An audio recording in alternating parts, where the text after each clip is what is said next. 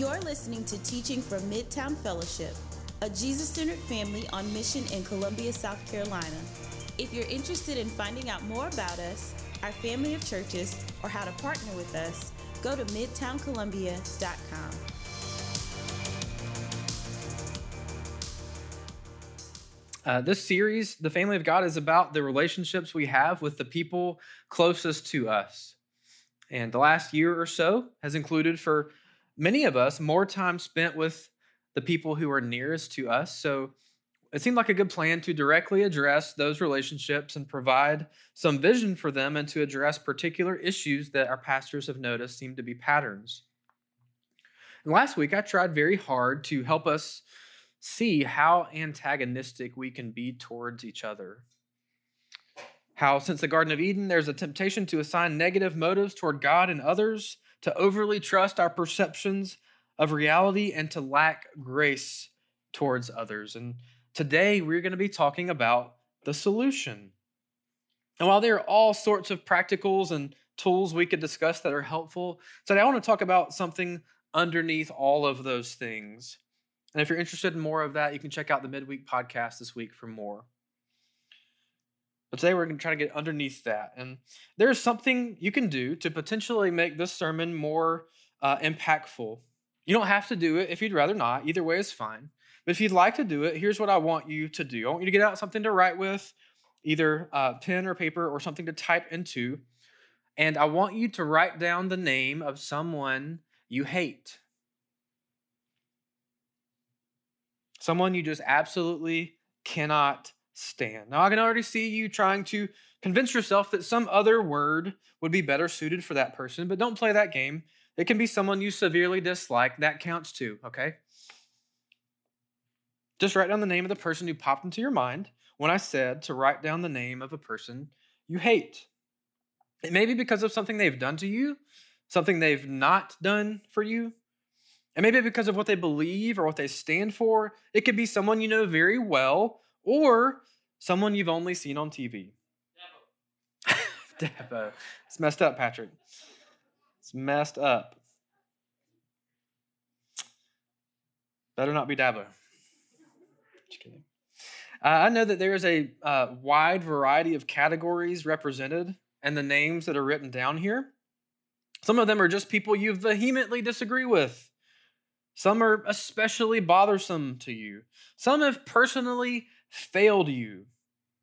Some have done atrocious things to you that the wrath of God rightfully rests on. If you happen to be in that last category, you may need some nuance in how you apply what we talked about today. But our names are written down in stone because hatred is hatred. It doesn't lie. So think about all the things that you consider to be this person's fault. How much damage they have caused in the world or in your life. Think about the chaos they have contributed to. Think about what might be different about your life if they didn't have the failures and weaknesses that they have. Reflect on all of that rolling around in your mind, and many of those things could just be black and white. They are fair and accurate data points about that person that deal in reality. But like we said last week, some of that may be the product of perception, where the legend of their badness has blossomed as the story lost solid footing in your mind. We need the Spirit's help and clarity on all of that. But regardless, our action steps for today are the same. So turn in your Bibles to Luke chapter 17. Luke chapter 17, we'll start in verse 3. So Jesus talking, and he says, "Pay attention to yourselves. If your brother sins, rebuke him, and if he repents, forgive him. And if he sins against you 7 times in the day and turns to you 7 times saying, 'I repent,' you must forgive him." So in Judaism at that time, it was considered honorable to forgive someone 3 times. They believed that showed you had a sufficiently forgiving spirit. 3 strikes and you're out. But here, Jesus says if someone sins against you 7 times in a day, like that's a bad day, right? 7 times in a day is a very bad day. 7 times in one day would give me pause as to whether or not this person is actually repentant at all. And elsewhere, Jesus says that the fruit of our lives reveals whether or not we're actually repentant. So the genuineness of their repentance is a valid concern. But here, Jesus is not talking about the validity of someone's claim of repentance. Here, he is talking about forgiveness. And the point is crystal clear and wildly challenging. He said what he said: even if your brother or sister sins against you an inordinate amount of times in one single day, you must forgive him. Verse 5, the apostles said to the Lord, increase our faith. I love this response because think about the things that Jesus has said to them so far. He's told them about being from heaven. He's claimed to be able to forgive sin, which Jewish people knew only God could do. Therefore, he's claiming to be God himself. He claimed that he would die and then raise from the dead. I mean, by this point, Jesus has said some outlandish sounding things to them. And not always, but often, when the disciples hear these things, their response is some form of, all right, okay, Jesus. But this is something the disciples sense will require more faith than what they currently possess. To forgive someone who hurts them and to do so in a way that could be accused of being reckless. Their response is, Jesus, if this is the case, I'm going to need some help here. You're going to have to do something because I don't have what it takes to do what you are saying I need to do. I don't have the resources. And notice the way Jesus answers them. Verse 6, and the Lord said, if you had faith like a grain of mustard seed, you could say to this mulberry tree, be uprooted and planted in the sea, and it would obey you.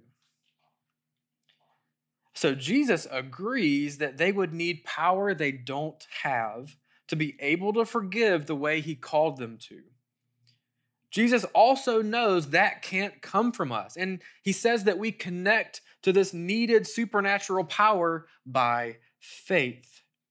And notice the point is not the amount of faith here. The point is the object of your faith.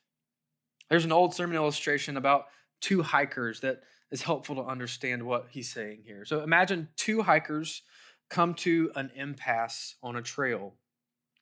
And they will have to jump down from the path onto a rock to make their way forward. And there seems to be 2 different options. So hiker A looks at the first option and he says, that's the right rock. It's secure. I am sure of it.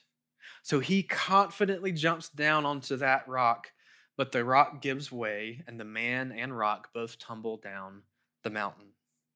He had a lot of faith and the wrong object. And then hiker B looks over at the second rock and thinks, I'm really not sure what's about to happen. I am not confident at all. This could end very badly for me, but it's my only hope. Eventually, he summons the courage to jump, and he lands on a sturdy rock that doesn't budge at all. And then he proceeds to make his way forward. So the decisive factor is not the amount of your faith.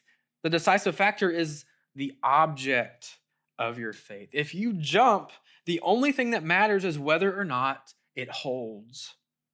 And Jesus says the smallest amount of faith in the correct object, him, gives you power that on your own you do not possess.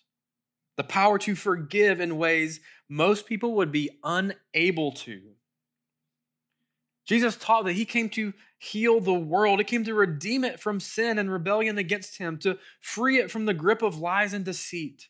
He does this through shedding his own blood to forgive us. And it appears upon reading his words in the Gospels that a defining mark of the people united to him by grace will be how we forgive. He means to truly, authoritatively free us from bitterness and resentment and anger. He thinks an uncommon supernatural forgiveness is actually possible for those of us in Christ. In fact, he expects it. He explains how it works elsewhere when the same subject is brought up. Flip over to Matthew 18. Matthew 18, 21 through 35.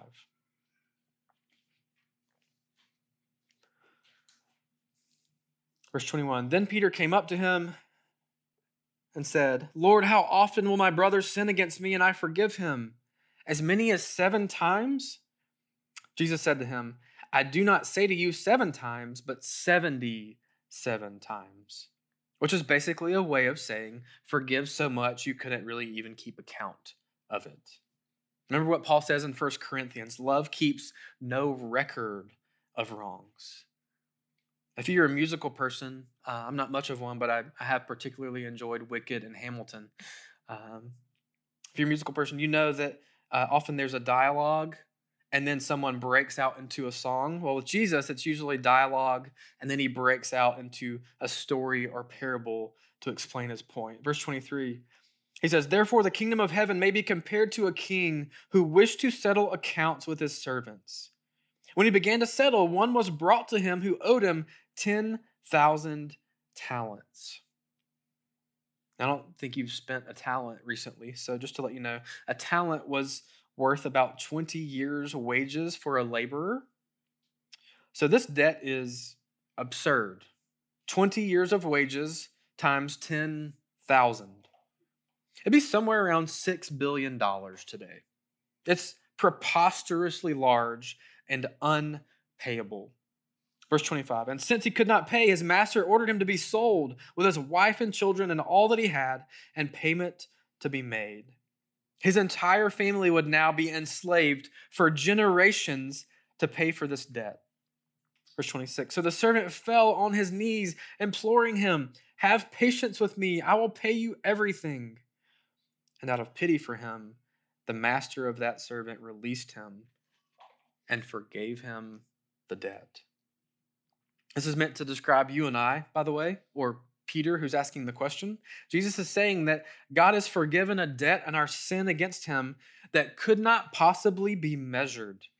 An absurd debt, an unthinkable sum.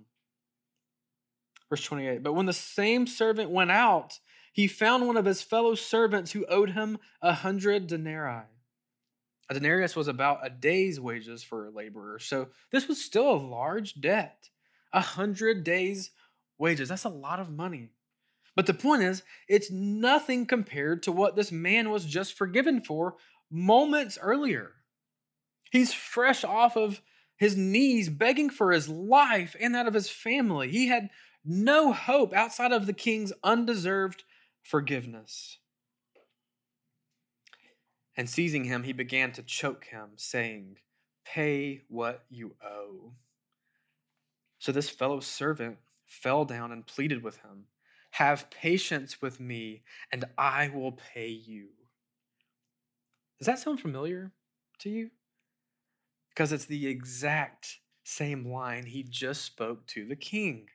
The only difference is that this guy's debt is way less than the debt he owed to the king. Verse 30. He refused and went and put him in prison until he should pay the debt. When his fellow servants saw what had taken place, they were greatly distressed, and they went and reported to their master all that had taken place. Then his master summoned him and said to him, you wicked servant, I forgave you all that debt because you pleaded with me. And should you not have had mercy on your fellow servant as I had mercy on you? And in anger, his master delivered him to the jailers until he should pay all his debt. So also my heavenly Father will do to every one of you if you do not forgive your brother from your heart. So Jesus creates a hyperbolic scenario, as he often does to prove a point. He describes a situation so outlandish that no one thinks it could actually happen. And he is not teaching that if we forgive others, that will cause God to forgive us. That would be works-based righteousness. But what he's doing is he's showing how there's no way that a man can be weeping in front of a king, begging for his life because of a debt he can't possibly pay, and experience being forgiven and get his life back, get his family back, yet then turn and have someone say the exact same phrase to him, but hold that man's debt against him. It couldn't possibly happen. Jesus says that there will be a necessary connection between our being forgiven and our willingness to forgive. If we've truly received it, we will be enabled to freely give it. To see yourself as a beggar before God, unable to make things right with him, to plead for your life, and to see him forgive you in Christ, welcome you into his family, eliminate your debt through Jesus' work on the cross. That necessarily enables us to become forgiving people. Forgiving in spirit, understanding in spirit, gracious in spirit, giving the benefit of the doubt as a life posture. I notice a fascinating dynamic here because Jesus is such a master storyteller. The servant, who does he think he's putting in prison? He thought he was locking up the guy who owed him the debt. He thought he was forcing him to make right the wrong he had done, repay the debt he owed. But ironically, in the process, he put himself in jail. And this is what unforgiveness and bitterness and resentment do to us. We think we are making the other pay for what they've done, but in reality, we end up the ones who are trapped. You are jailing someone who well deserves it inside of your heart, but actually, you're the one in jail. I'm sure you've heard the quote that says, refusing to forgive someone is like drinking rat poison and waiting on the rat to die. I just want to tell you, I've seen this play out, I don't know how many times now. I've seen people be so angry with each other, holding a grudge, nursing the grudge. They think about it all the time. But the thing is, the person they are mad at oftentimes never thinks about them. I never think about them. They are free. You are trapped. I'd guess some of us in the room wrote down a name, and it's a person we think about often. We think about what they did to us. We think about how hurtful it was. That person is an ongoing presence in our thought lives. But that person, they don't think about us at all. So who is free and who is trapped? The thing about anger and bitterness and resentment is that they appear to help stabilize you. When your insides are burning, they feel tactile, something hard you can grab hold of to keep your footing. We just can't see that they are prison bars. Unforgiveness and grudges have a power to entangle us in a way that seems hard to break free from. But it's also true that forgiveness and graciousness and kindness and charity have a power to bring healing. And I've also seen this play out. So, for example, a married couple comes to meet with me and their marriage is a mess.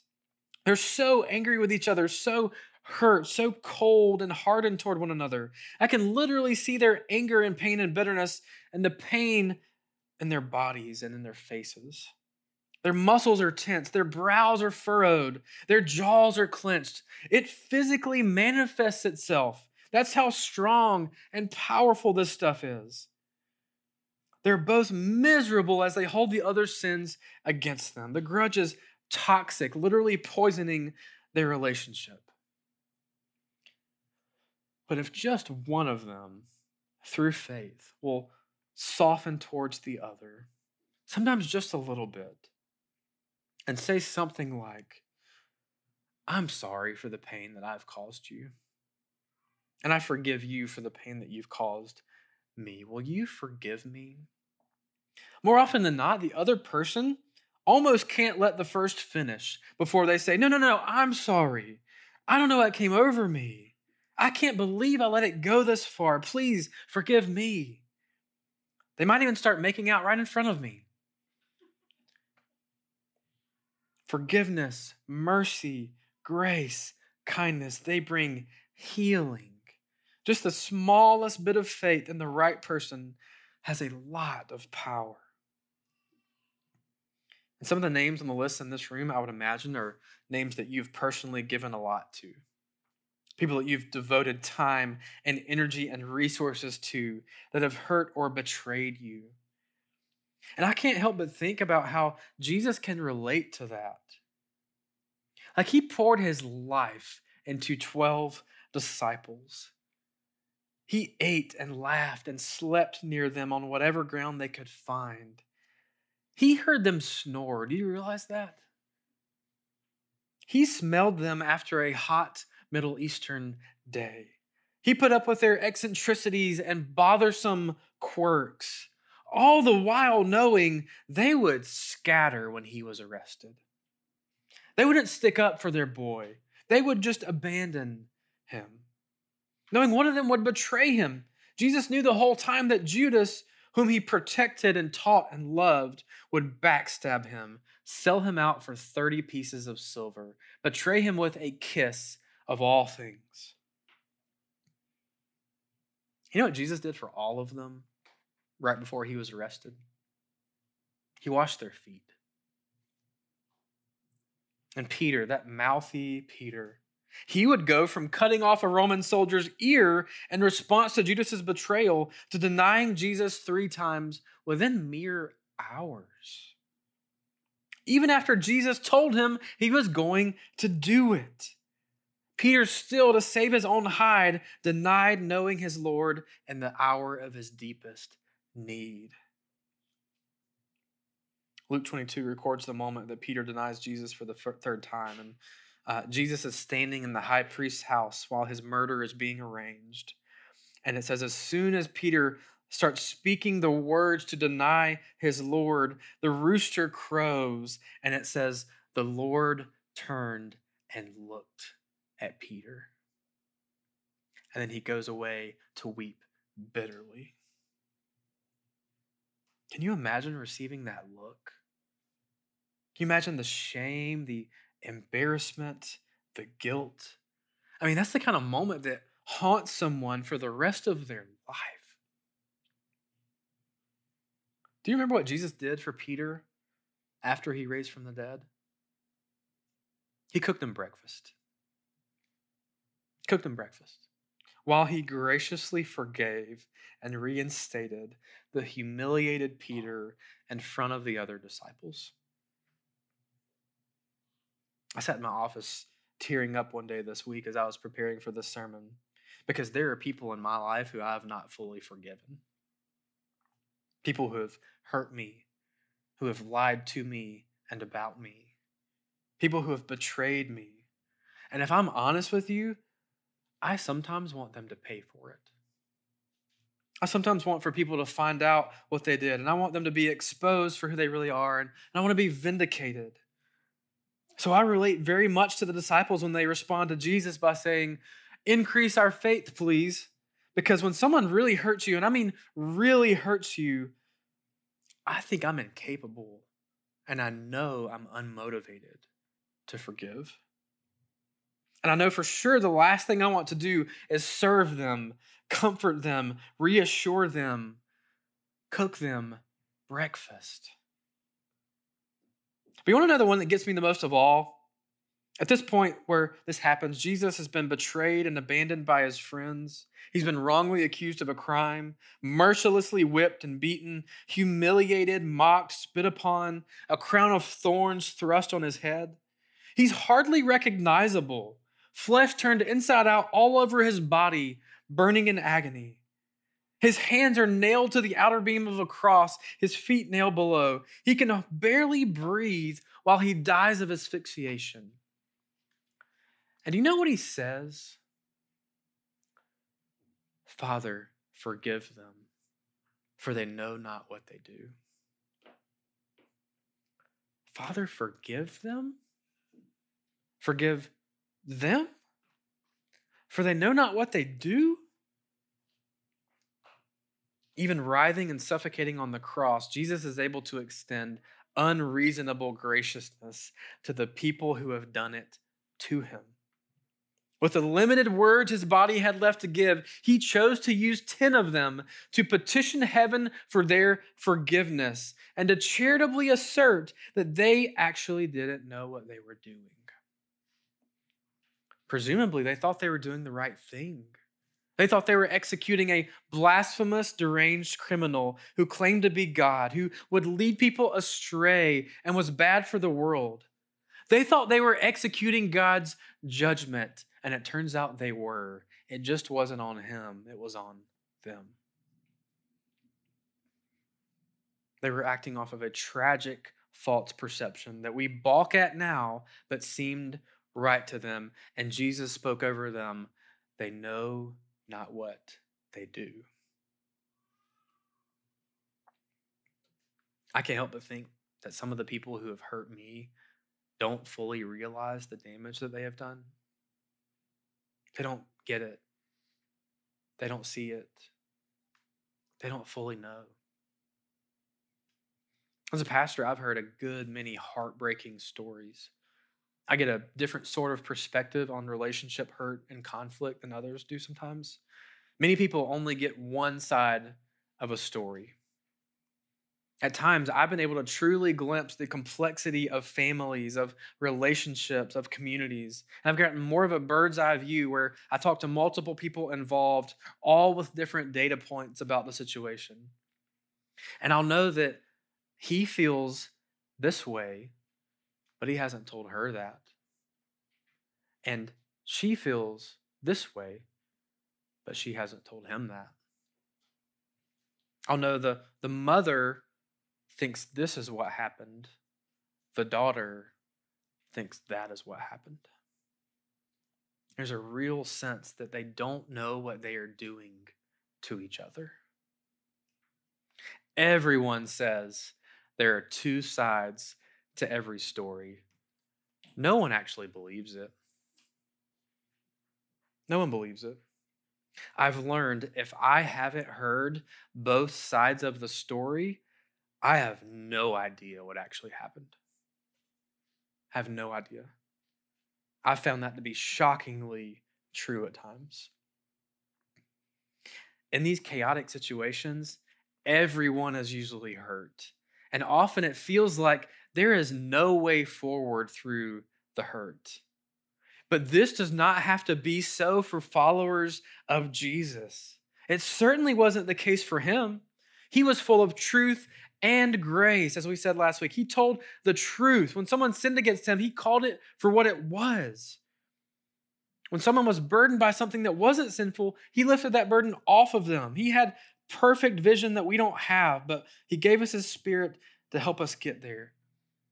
And he was full of grace. When he needed to rebuke, he rebuked, but he did so not to win points or superiority, but to swallow the offense with grace by actually forgiving it, by resolving it so that it doesn't continue to linger and throw things off, but instead so he can sit around a breakfast fire with Peter and cook fish for him. So he could look him in the eyes without instinctively turning away.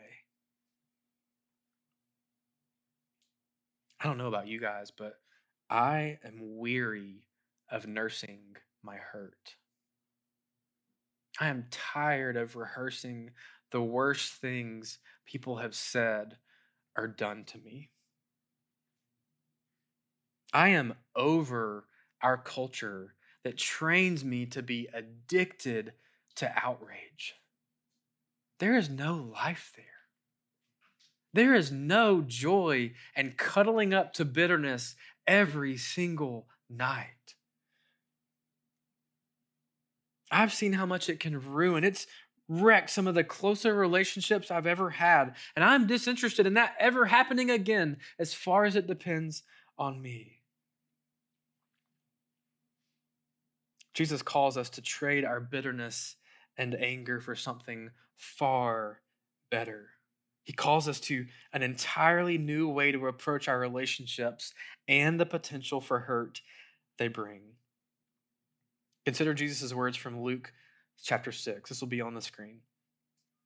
He says, "Judge not, and you will not be judged.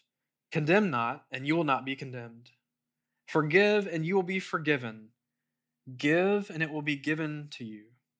Good measure, pressed down, shaken together, running over, will be put into your lap.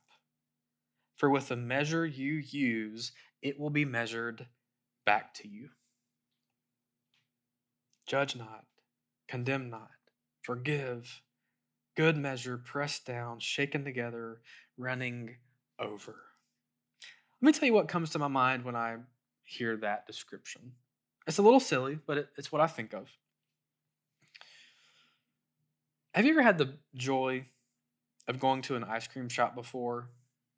And let's say you order a double scoop. If you're right, like me, you get butter pecan, right? Double scoop of butter pecan. Because it's wonderful. And when they hand you the cone, your eyes get really big and you think, there must be some misunderstanding here. Because it's an inappropriately large scoop of ice cream. It's borderline an injustice. Like I did not pay enough money for this. The amount of ice cream I received does not in any way match the dollars that I paid.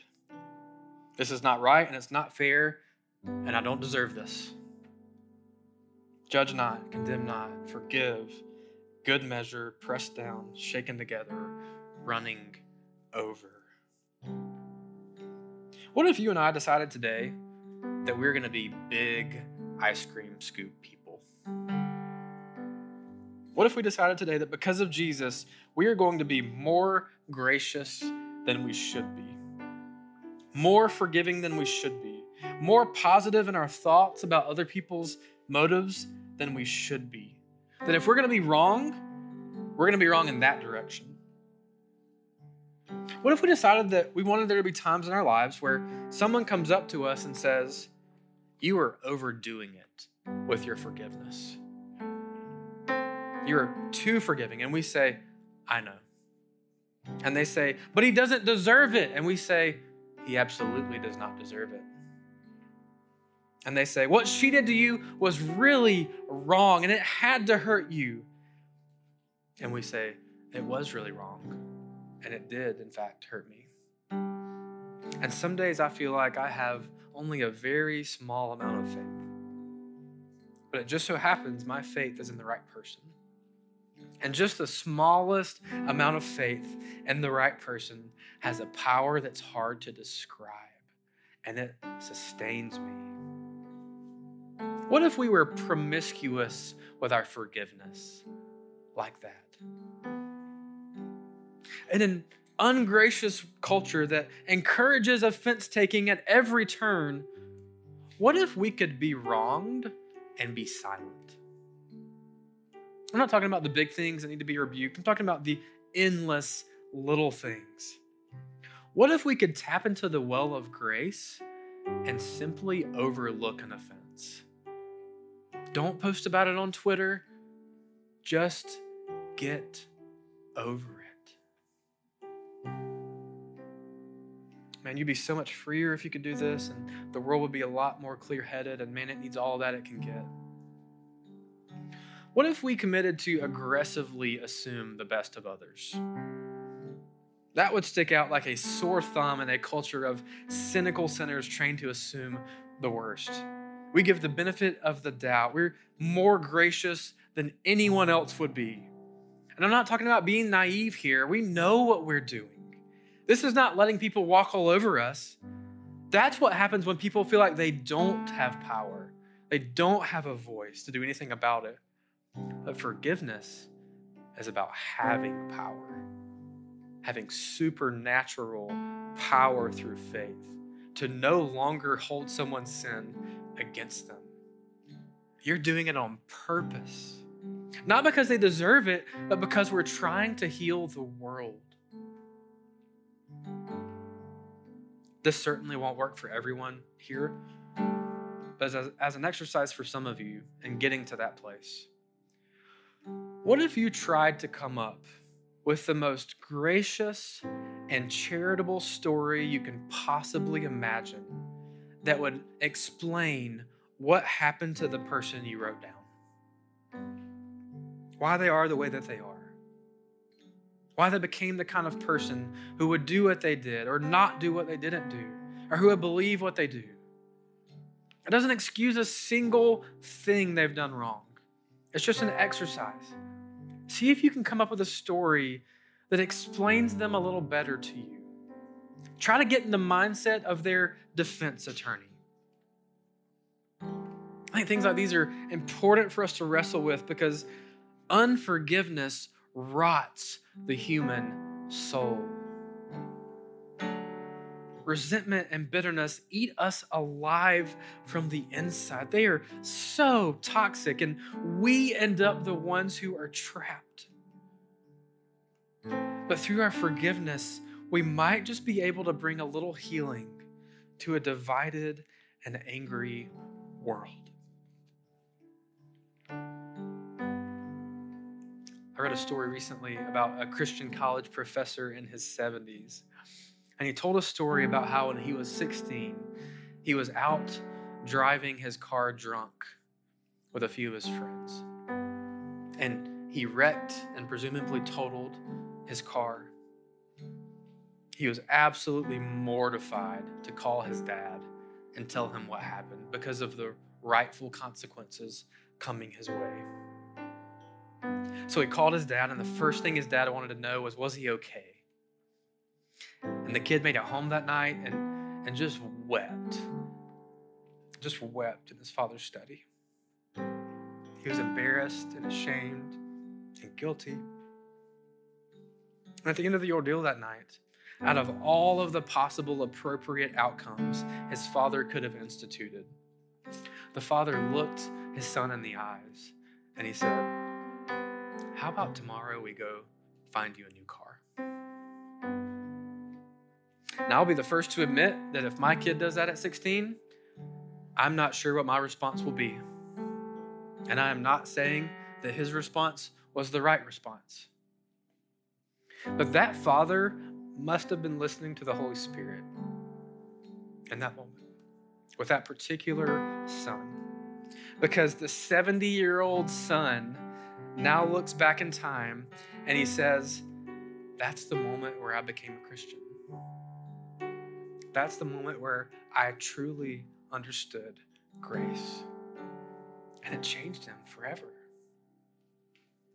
That was the moment he realized what it was like to be forgiven in a way he did not deserve. A lifetime of showing grace to others came from one extraordinary moment of grace shown to him. So I don't know what name you wrote down. I don't know what they've done or why your feelings are so stirred against them. I don't know what power they hold over you. And I don't know what particular action steps the Holy Spirit may call you to with that person. But here's the thing. Becoming the kind of person Jesus talked about, a person with a forgiving spirit, is so much bigger than what to do about that name. Because there will always be other names. There will be other causes of bitterness, other temptations to anger, probably this week, right? There will be other names. So this is far more about you than it is about them. This is no one-time act of obedience. This is a change to the core of who you are. So as we part ways today, I would simply ask, do you remember the debt that Jesus released you from? Do you know that he went to the cross for you? not just for those you can't stand? Can you see yourself as Peter, ashamed and humiliated by your sin, approaching the Savior you just denied very apprehensively, only to be warmly welcomed to the glow of a campfire breakfast? Can you see yourself as one of the violent crowd beneath Jesus' cross, over whom he cries out, "Father, forgive them, for they know not what they do"? That's what is necessary for you to become a person with a forgiving spirit. For you to be free from the prison of bitterness, to become a source of healing. There is no other way. You are not called to give anything you haven't already graciously received. If you start there, the rest will take care of itself. You will soften while plugged into the superpower of grace. You'll receive power that didn't come from you. And you'll join Jesus in his mission to forgive the sins of the world. And you'll be well prepared for the names that you don't even know about yet. Let's pray.